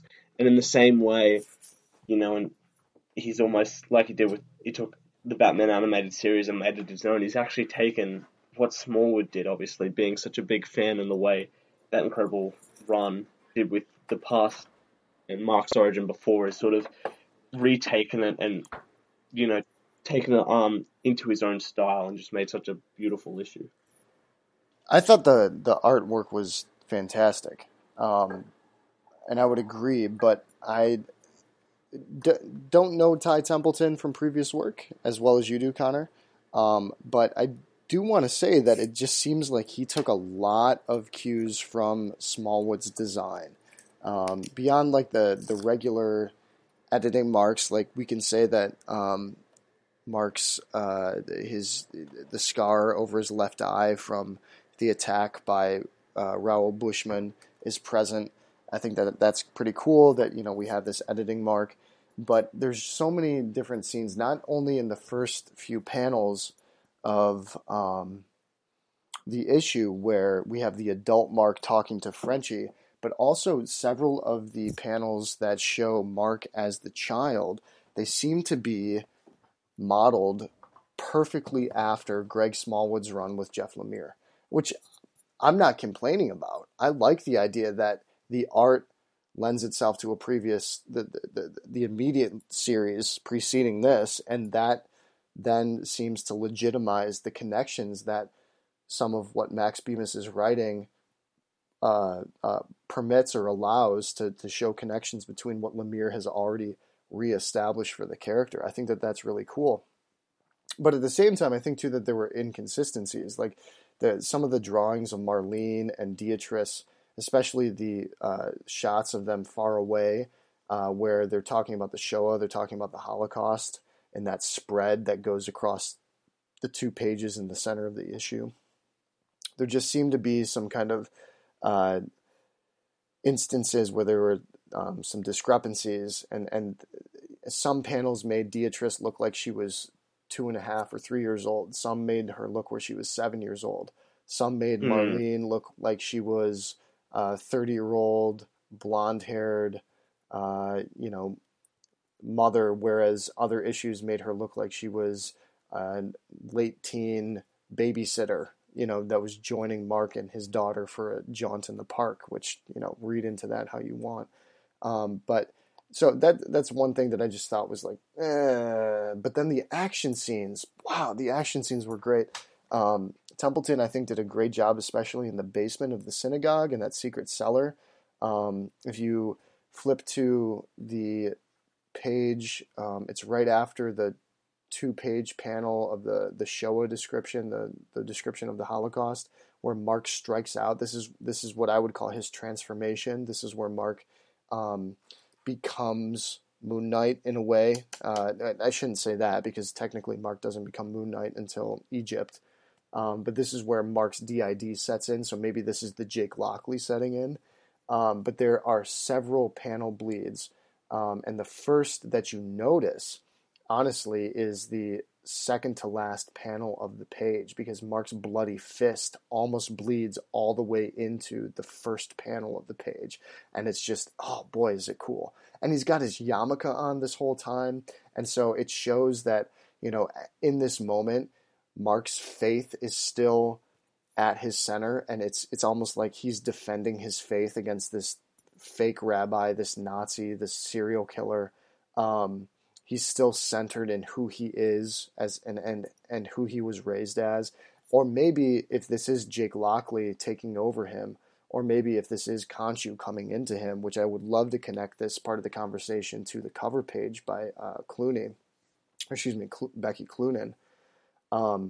Maybe this version of Mark, or this part of his identity, or this aspect of his identity, doesn't realize that the yarmulke is still on.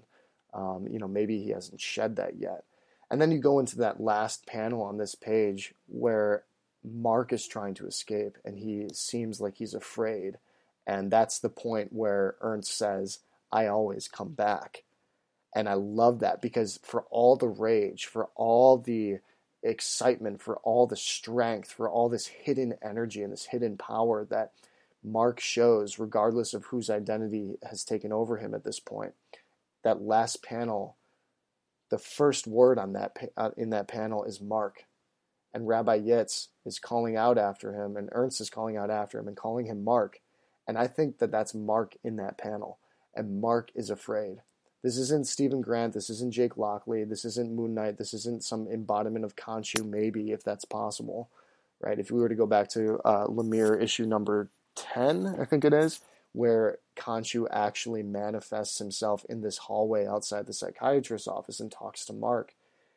In this panel, in issue 194 here, Mark is trying to climb up the ladder. He's trying to escape, and Ernst says, "I always come back." And I think that that's the connection to those last couple panels of the entire issue, where we see that Mark is present with Beatrice. He's in her bed. He's holding her. He's snuggling with her. He's trying to show her, like, "Hey, I'm your father. I'm here. I'm ready to protect you." But that bleeding knife and that scary man from my youth is still very present. So just, Templeton, I'm looking forward to it, because I think Templeton's on the next few issues, right? No, it actually changes for an artist who does. Really? Who's taking 195 after that? Sorry, Connor. What'd you say? Who's on 195? 195. I'm just pulling it up now. I can't quite remember the artist off the top of my head, but yeah, he basically is doing the next two runs, and then two issues, and then Burroughs returns after that. Right. But Templeton is sticking around for a little bit, though. No, I'm pretty sure it's just this issue. Oh. So somebody else is coming on for the next couple, and then Burroughs returns. Yeah. It's Lopes. Oh. That's it. Well, let's hope they all do it justice, right? Yeah, as good as this, honestly. But Becky Cloonan's on for the next bit, though, as the cover artist, though, right? Yeah. It's, let's see, we got Cloonan for 195 and 196. She's got that very centered and zen brain cover for 196. Yeah, that's right. And so the next issue is The Collective. Yeah. And then that 196, boy, that looks cool.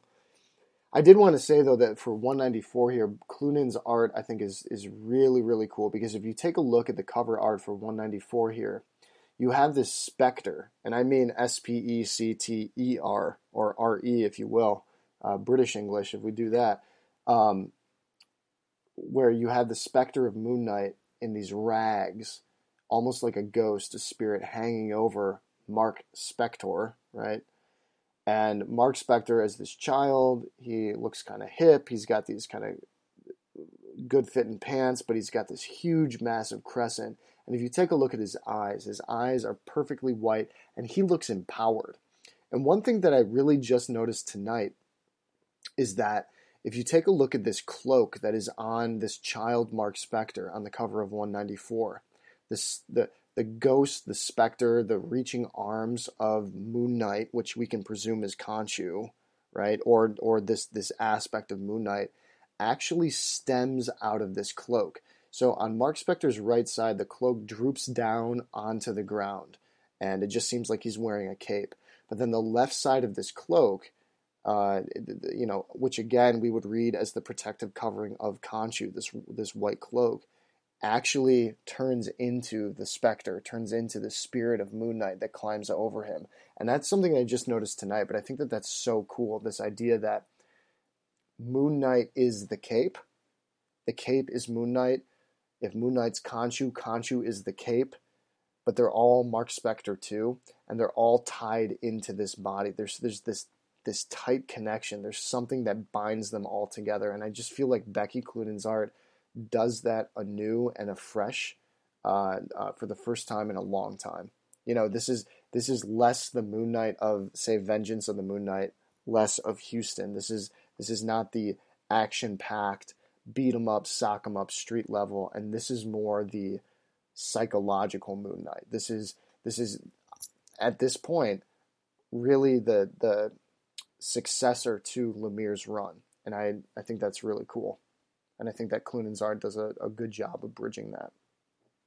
Yeah, I think it's like you're so right. It's such like a new reinvigoration. Becky Cloonan is an incredible artist. I'd love to actually see her do an issue here, but there's something so amazing. You're right about it coming out of the cape, which I didn't notice, but also just in general, it's like the first time we see Moon Knight not as some like a parasite entity attached. You know, it's part of him. It's protecting him. It's alongside this empowered boy ready to fight is also this cape manifesting as something to fight alongside. It's symbiotic. They're not symbiotic, whatever. It's like it's natural. They're connected. It's like almost side by side together instead of against each other. Yeah.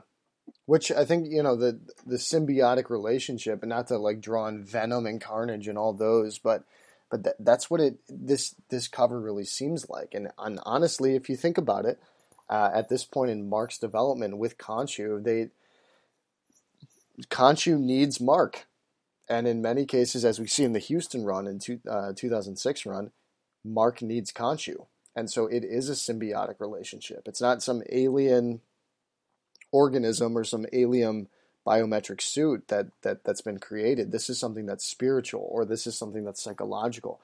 At the end of the day, this is something that is not explained yet. There's, in fact, from a couple episodes ago, the ITK, Connor, you and Ray took a look at the Houston number 4, which I think was called, that's from the bottom. And I think that there were 6 issues in the bottom. And so this is, number 4 of the bottom. But that's where we are introduced to the, what's his name? He's the guy that can read everybody. The profile? The profile, right, yeah. And so the profile says in that issue that these supernatural types, that he has the hardest time with them because he can't read them, right? They're not mutants. They're not. And so, Chad, that would be my sticking point, right? Houston's Run, issue number 4. The profile says Moon Knight's not a mutant. But, stranger things have happened. But these supernatural types are the toughest to read. And so I love that. I love this idea that all the editors that we've had with Marvel, all the writers have kept this consistency. So for as inconsistent as Moon Knight has been, there's been this consistency that he's inexplicable.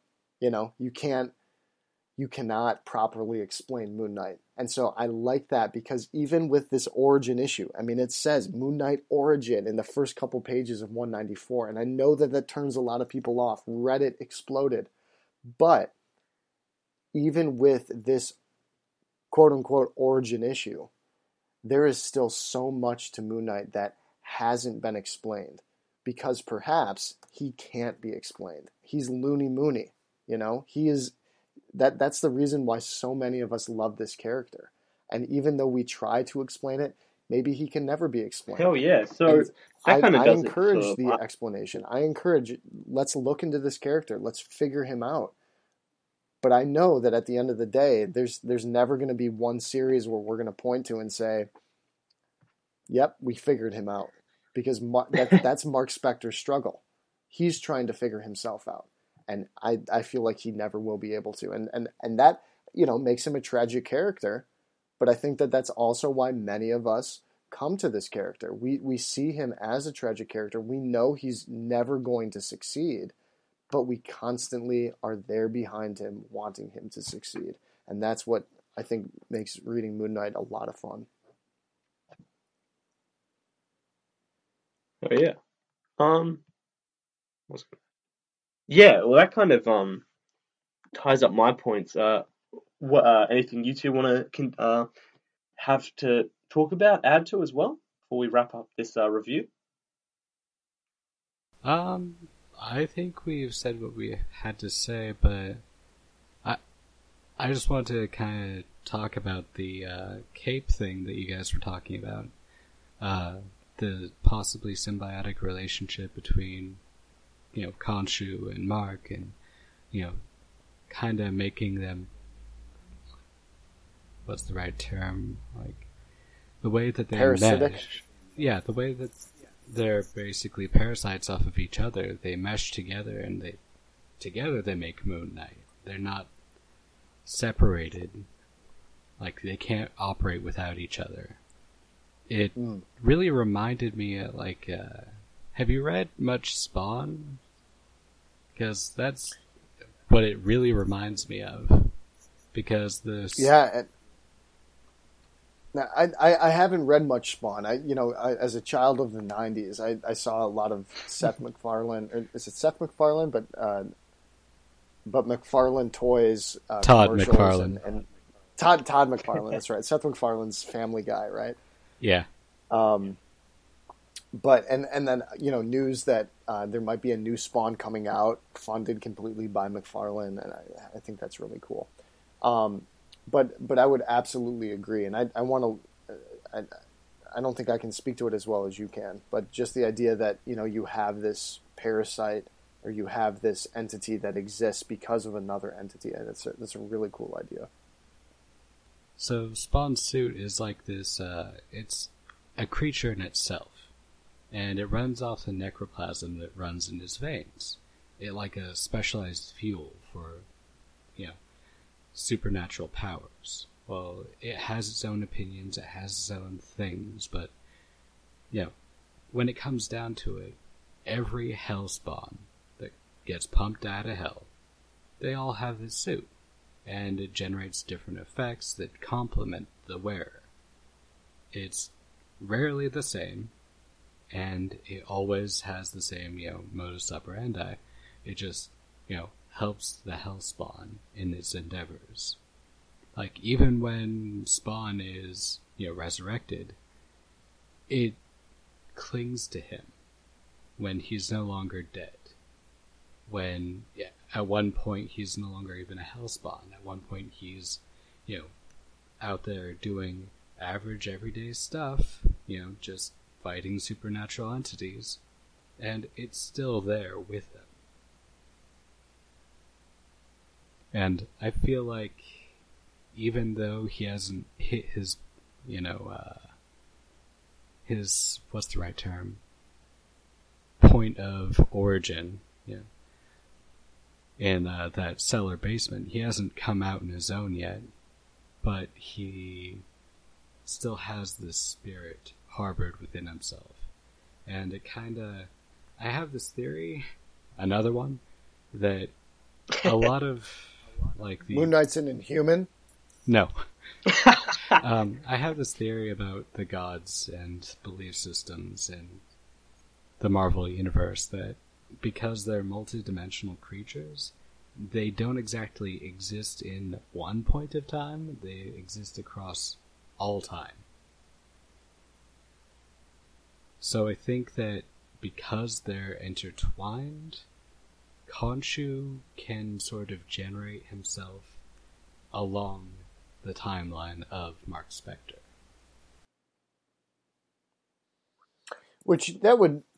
That might be a really interesting concept episode, Connor, and to spread to Ray, but this idea that, can we find evidence within Moon Knight's run, but also within his guest appearances for this and other series within the Marvel Universe, of this idea that Chad's bringing up, that gods, like within the traditional sense, not just like Thanos or the Celestials or these, the celestial beings, but like gods from the human perspective, are they arguably more powerful than most other entities within the Marvel Universe? And especially when you think about the multiverse, do they just manifest themselves as they feel necessary within the time that they feel necessary? So, Chad, I think that's a really cool idea, and I'd love to take a look at that in the future. Yeah, I think there's also actually a lot of weight behind that as well, with a lot of stuff to do with like different planes of existence, and especially the pantheon of the Black Panther, and actually Christopher Priest's Black Panther run that actually uses Moon Knight and Khonshu in that dimension actually brings a lot of weight to your theory if you haven't checked out those issues, the Moon Knight appearances in Black Panther.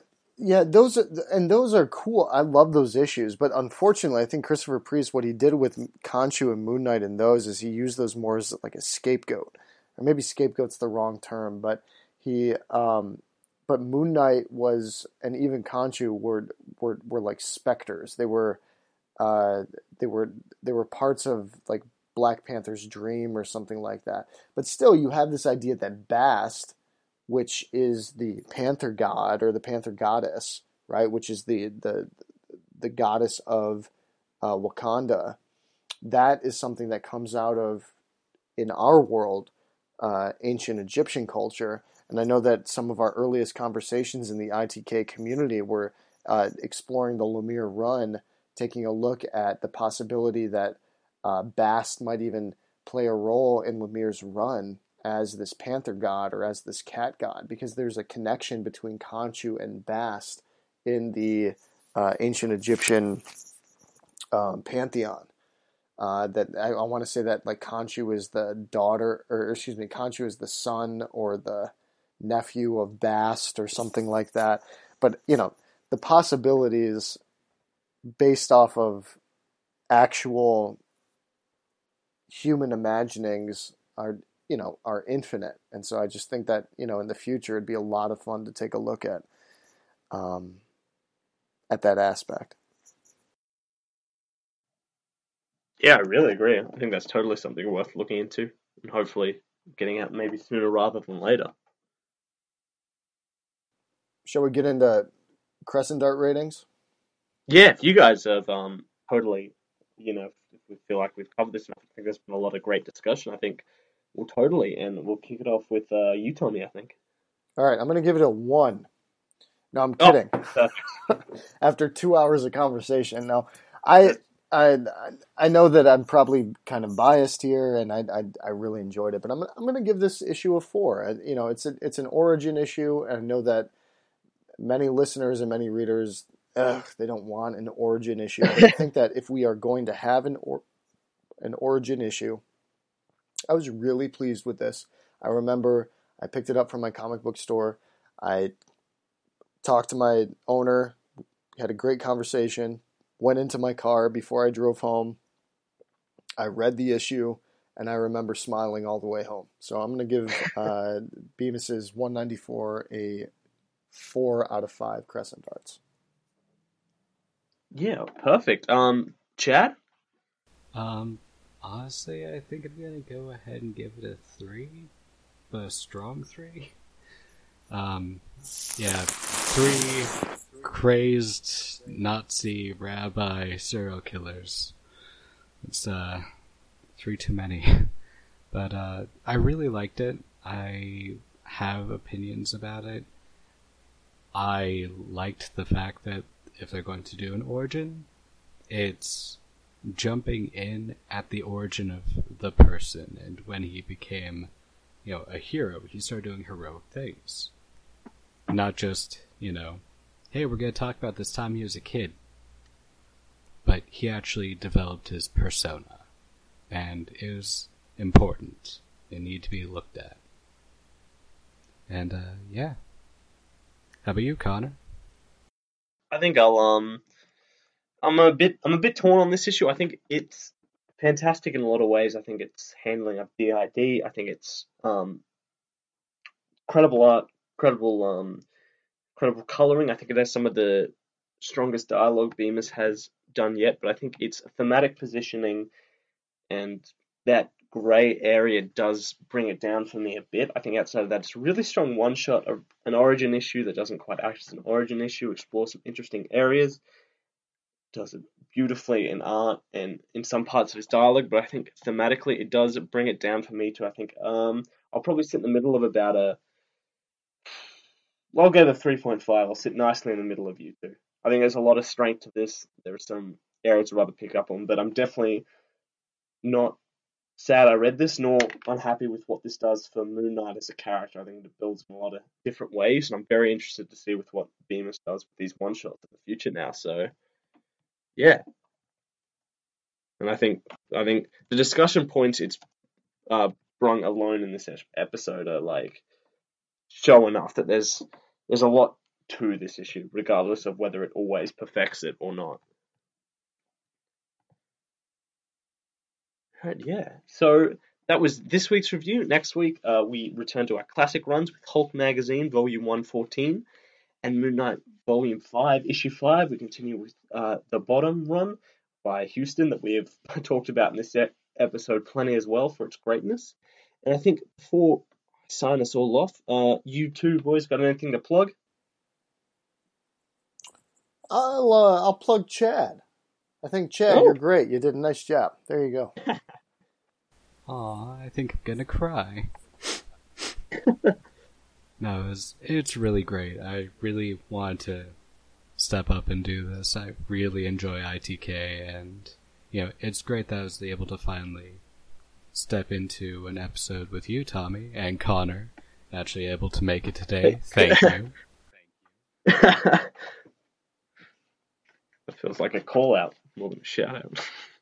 And then I think too, we should plug Nicola Scott and Tom Taylor.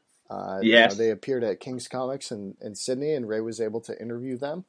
And I know that Ray went to Free Comic Book Day out of selfish reasons. Not that any of us are holding that against him, but we know that Ray had a really great time, and he was able to meet 2 Aussie creators, which I think is really cool. So good for you, Ray, and also Nicola Scott and Tom Taylor. Thanks for helping to make ITK a stronger community.